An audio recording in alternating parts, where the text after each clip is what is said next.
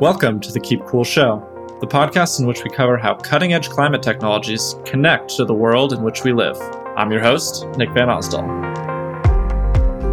There are solutions. Some of the solutions you mentioned, anything that's existed in the world to this stage. If you're talking about carbon capture as a service, carbon capture to the enterprise, decarbonization to the enterprise, there's no model of what decarbonization as a service procurement looks like, within the enterprise. These are bottlenecks for scale, and it's going to be really interesting to see how I think a lot of these young companies move beyond the early adopters and package their products, for the mainstream. All right, Dan, welcome to the Keep Cool Show. It's great to have you. Thanks, Nick. It's great to be here. So I always like to start, or frequently like to start, by just inviting guests to kind of walk folks listening in through their climate story, and in your case, how you came to be an investor in climate tech. Awesome. My career story, I started as a software engineer on Wall Street, working on bond trading desks and doing quantitative things, which led to career trading and putting together deals and managing risk on the mortgage-backed securities desk, basically like in the middle of the great financial crisis, which was an interesting place to be. And I spent several years there before, moving from New York to Southern California, and started exploring ideas about social and climate impact through entrepreneurship and investing. And I was lucky to have some experiences, some successes in that area that sort of gave me what I needed to make a switch into following my passions, specifically in climate impact, full time. So I've been kind of building and investing under the name Keiki Capital since 2016 or so. And I think like for a number of years, developing a network and kind of a unique point of view. I really wanted to, I think like my early involvement was exploration. Does capitalism solve this problem? And sort of trying to test the idea that by aligning incentives, companies or entrepreneurs or founders or capitalism itself can, kind of align, and, the greed that got us into this situation or the forces that got us into this situation, are also like kind of the drivers for getting us out. Really interested in testing those ideas. And I think that's the point of view that gave me the impetus to launch the fund, which really came together in 2020 and launched in early 2021 as a way to kind of take those ideas to the next level. Awesome. Yeah, I like the idea of kind of the fund and investment approach as a way to continuously refine your own thesis by meeting a lot of people, working more closely with some of them who are working on compelling businesses. And it was interesting that you noted that part of the fund formation was also driven kind of by that unique perspective that you were able to arrive at. Can you talk us through a little bit more of kind of what that perspective or framework is and how it informs your investing so far? Yeah. So I'm interested in how we can accelerate the flow of capital. We need $100 trillion to flow into climate solutions over the next decade and a half to meet our climate goals. And we're allocating, the world is allocating a fraction of what's needed today to climate solutions. So I'm particularly interested in, I think companies, I think the question broadly, how do we align interests more with capital and climate solutions? And in companies that are creating that alignment or that are directly helping, like climate fintech companies that are, erasing frictions or creating connections for capital to flow directly into the climate solutions ecosystem. Right on. And what are some examples? Things like climate risk and insurance markets and, kind of all fit into that kind of umbrella. Got it. Yeah, I was about to go in that direction and dig in on some examples, whether or not, they're in their portfolio of ways, companies that are kind of facilitating that type of work. Yeah, absolutely. So you've had on your show a couple like Carbon Collective and Enduring Planet. Carbon Collective, Zach came on and talked about their retail climate forward investing thesis.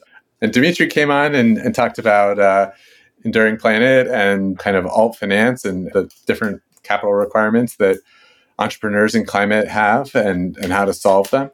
So those are dipping back into, the Keep Cool library. Those are some examples who are portfolio companies. And we've made, kind of a couple of investments in insurance and, looking at the three legs of the fund are decarbonization, adaptation, and climate fintech. And so there's overlaps, there as well. I think on the adaptation side, that's almost like a harder question, or it's a question that's asked less frequently. There's kind of a lot of, decarbonization, a lot of movement into how to get money into decarbonization, maybe a little less attention on how to get money into, flood resilience, or to help homeowners who have been affected, or to adjust life to kind of what is a changing planet. Yeah, those are three really, really strong pillars. And you're right. I definitely, even kind of the roster of guests that have come on this season of the Keep Cool show, it's kind of representative of the fact that there's a lot of work being done in climate fintech, as is important. As you mentioned, Enduring Planet is a great example of kind of all of the different investment for private companies beyond venture capital. Carbon Collective is a great example of what can be done in public markets, even on a consumer side, to move money from fossil fuels towards climate solutions, or at least climate neutral investments. And then I also had a fellow, Owen Wolcock, on from kind of more of like a real estate focus on shifting or encouraging a shift of capital from markets that might not be well adapted or won't be resilient to climate change to ones that will be. And that has some kind of elements of that adaptation play, but you're right.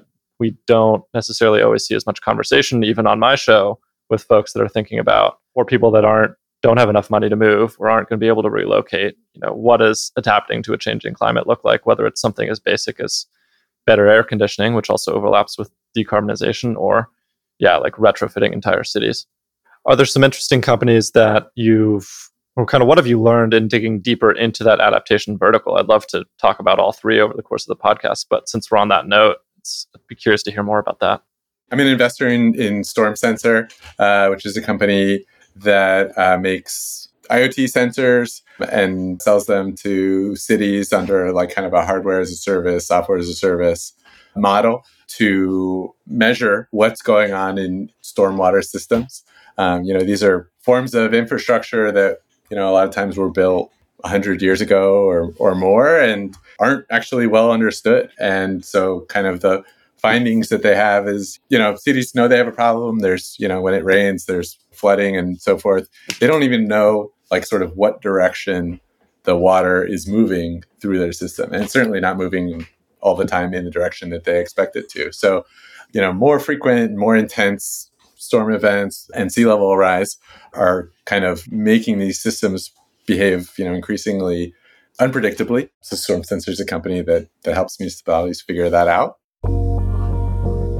That's a good example even in and of itself, because it speaks to, people think about global warming kind of as like a heat question, but there's so much that happens in the complex system that is climate around greater potential for heavier rains and floods as mean temperatures across the world rise. And even just the beginning step of being able to be more aware or model or predict what that's going to look like.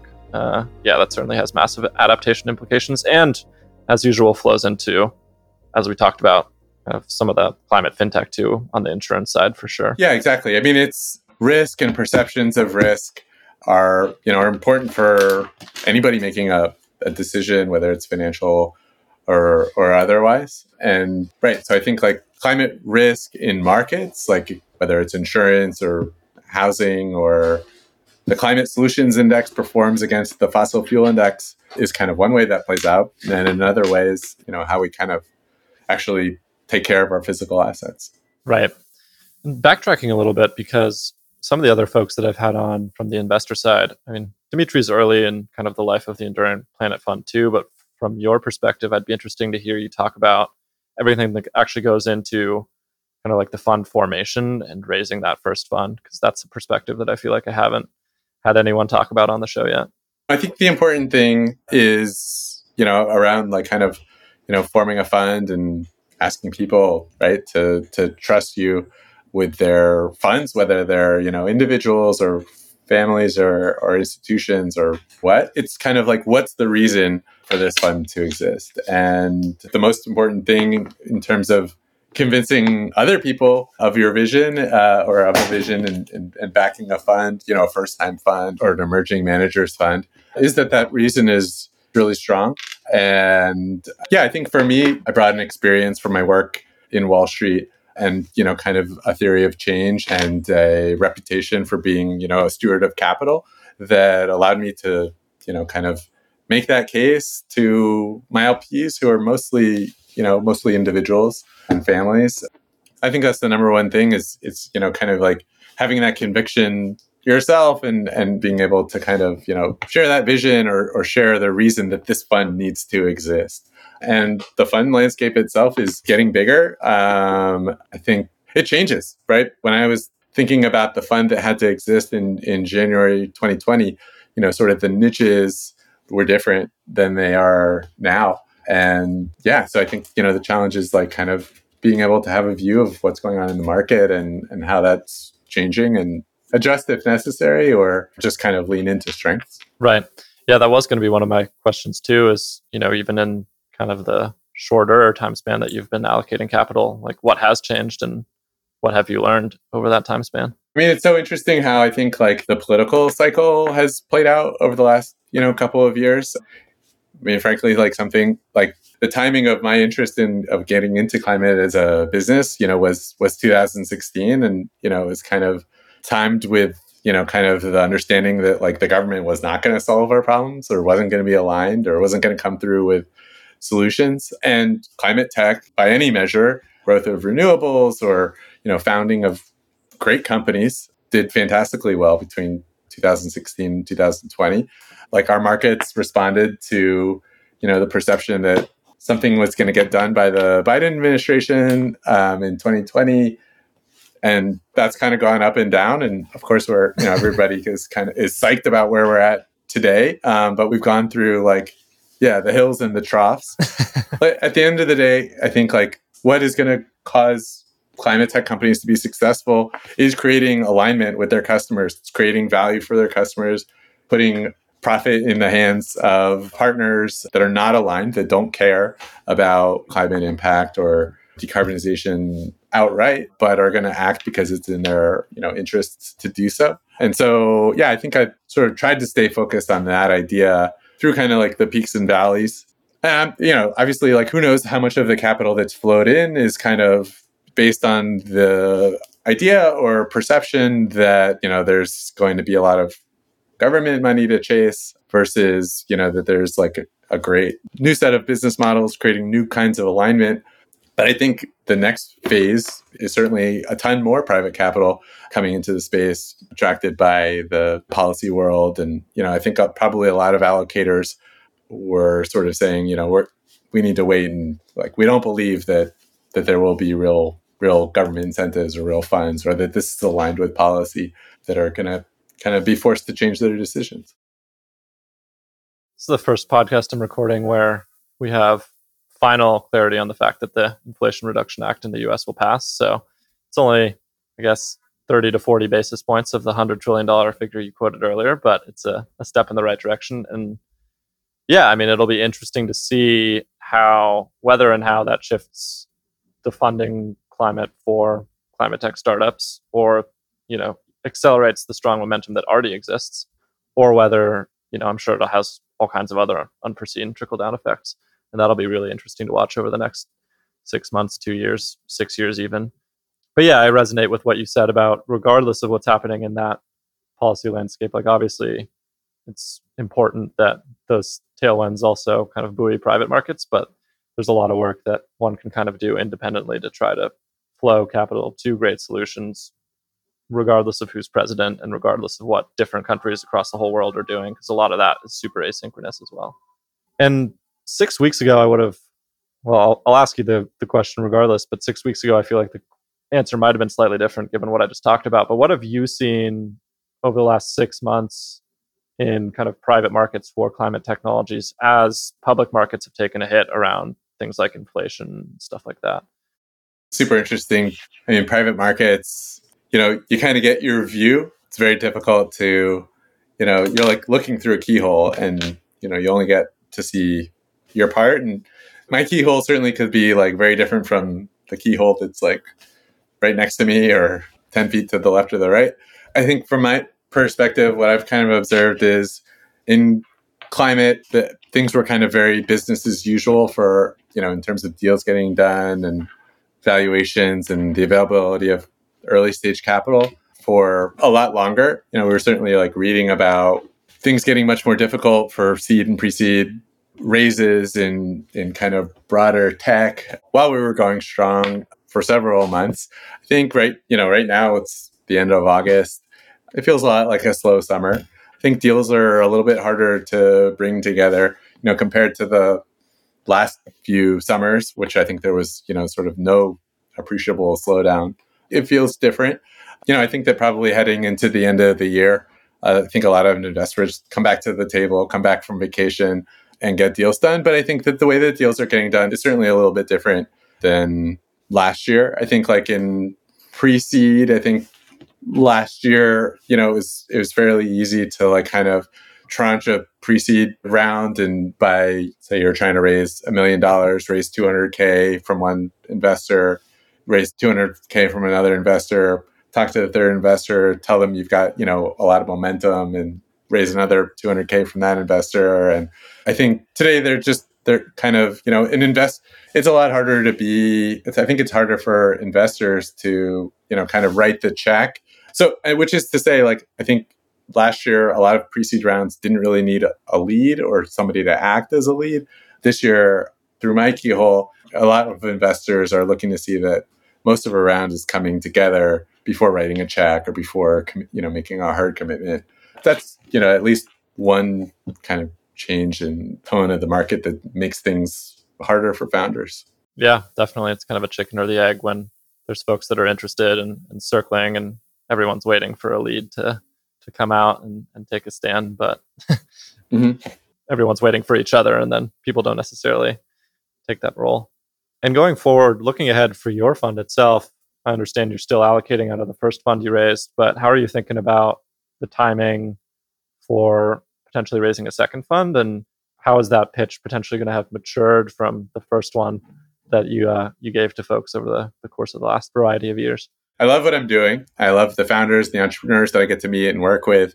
And I'd be thrilled to continue to do it, whether at a larger scale or a similar scale with a second fund. I think I set up something to prove something that honestly has been proved many times by many people since the beginning of 2020, that there's a lot of investable opportunities in this sector. And I think also, especially around climate big tech, and especially around solving the problems that we've talked about on this, over the last half an hour. And I think I've been able to like sort of demonstrate that my portfolio is at the heart of what's kind of interesting to me and around climate fintech. And I think, I'm excited to like kind of continue to focus on those themes. Right. Yeah. It doesn't always have to be a major sea change if par for the course is working well too. And let's talk a little bit more about, we've talked about the fund side of things for a bit now. I'd love to hear about, just a few more companies, again, whether inside or outside the portfolio, that are doing really interesting work and that you're excited about. So a company that we've been fortunate to support since the very beginning of the fund, this is our first fund investment, was in Cannon Energy, led by Janice Tran, who is formerly ran, I want to say, renewable gas at Generate Capital, and helped put that portfolio together before leaving to found Cannon Energy. And so they're a developer. They're a decarbonization business. To me, they're a climate fintech business, or they fit sort of my definition and the reason kind of I was excited about investing them, the reason they were, kind of investment number one, which, in a lot of ways helped gather the momentum to, have a first close for the fund and so forth, is the way that they align the incentives between planet and profit. They're, approaching a dirty industrial, industry player who, let's just say doesn't care at all about their carbon footprint or the flavor of renewable energy. And they're saying, we will buy your waste heat. For us, we're going to put, a device on site that will enable us to, buy your waste heat and pay you for it. The way that they're using the financial engineering to do that and to create that alignment is I think like kind of the crystallization of kind of like what we've been talking about in terms of how we win scaling climate solutions. Now, I mean, today it turns out that these companies do care or have to care, or and things like that.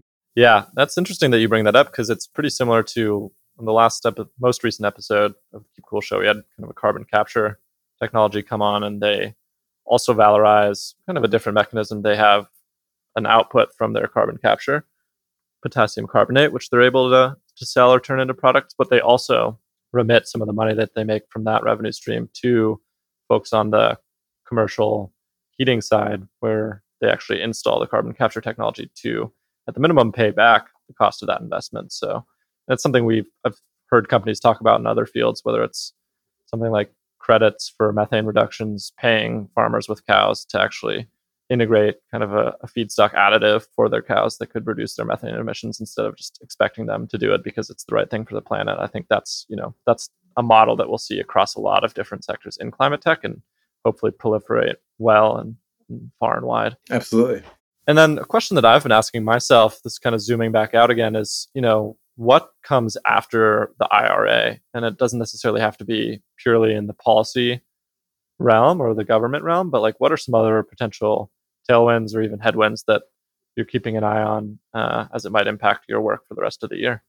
There are solutions. Some of the solutions you mentioned, some of the solutions I've mentioned, there are solutions that look nothing like anything that's existed in the world to this stage. If you're talking about carbon capture as a service, carbon capture to the enterprise, decarbonization to the enterprise, there's no model of what decarbonization as a service procurement looks like, within the enterprise. These are bottlenecks for scale, and it's going to be really interesting to see how I think a lot of these young companies move beyond the early adopters and package their products, for the mainstream. Yeah, I couldn't agree more. Part of me in the kind of also wonders whether there's a role for, and I'm not sure that I suspect, or I hope even in many cases this wouldn't be necessary, but a role for someone like a lender or an additional financing entity that can sit between models like that, if it's carbon capture to enterprise or carbon removal to farmers, like to grease the wheel sometimes and get around the bottleneck the first few times. Like, does someone else need to come in and say, like, hey, we'll actually lend the money to the farmer to add the kind of methane emission reduction feedstock in the first case if they're not willing to take that risk the first time, and like we can play this model out and we'll take on some of the risk and capture some of the upside, but eventually we can also get out of the way. I'm definitely a proponent of asset financing for a lot of these distributed applications, whether it's, kind of very small or capital light, IoT types of solutions, all the way up to, kind of bigger project sized bites. We're a backer of Pearl Street, which is the service sort of enables companies to adopt hardware as a service models and kind of build the model and find capital and things of that nature as well. Yeah, I think that's hugely impactful for the kind of financial engineering that it takes to create, kind of these aligned business models. Right on. Yeah. And to close, I definitely want to also give the opportunity to you for folks that are listening and might be interested in talking to you about funding for their startup or potentially becoming an LP, like who are the right profiles of folks that you want to hear from? Founders that are innovating on their business model and are passionate about climate, and especially if they're passionate about removing hurdles to getting more capital into climate, we should be talking. And if this story resonates with anybody out there who would like to work together, invest together, look at deals together, I'm easy to find out there. Right on. Brilliant.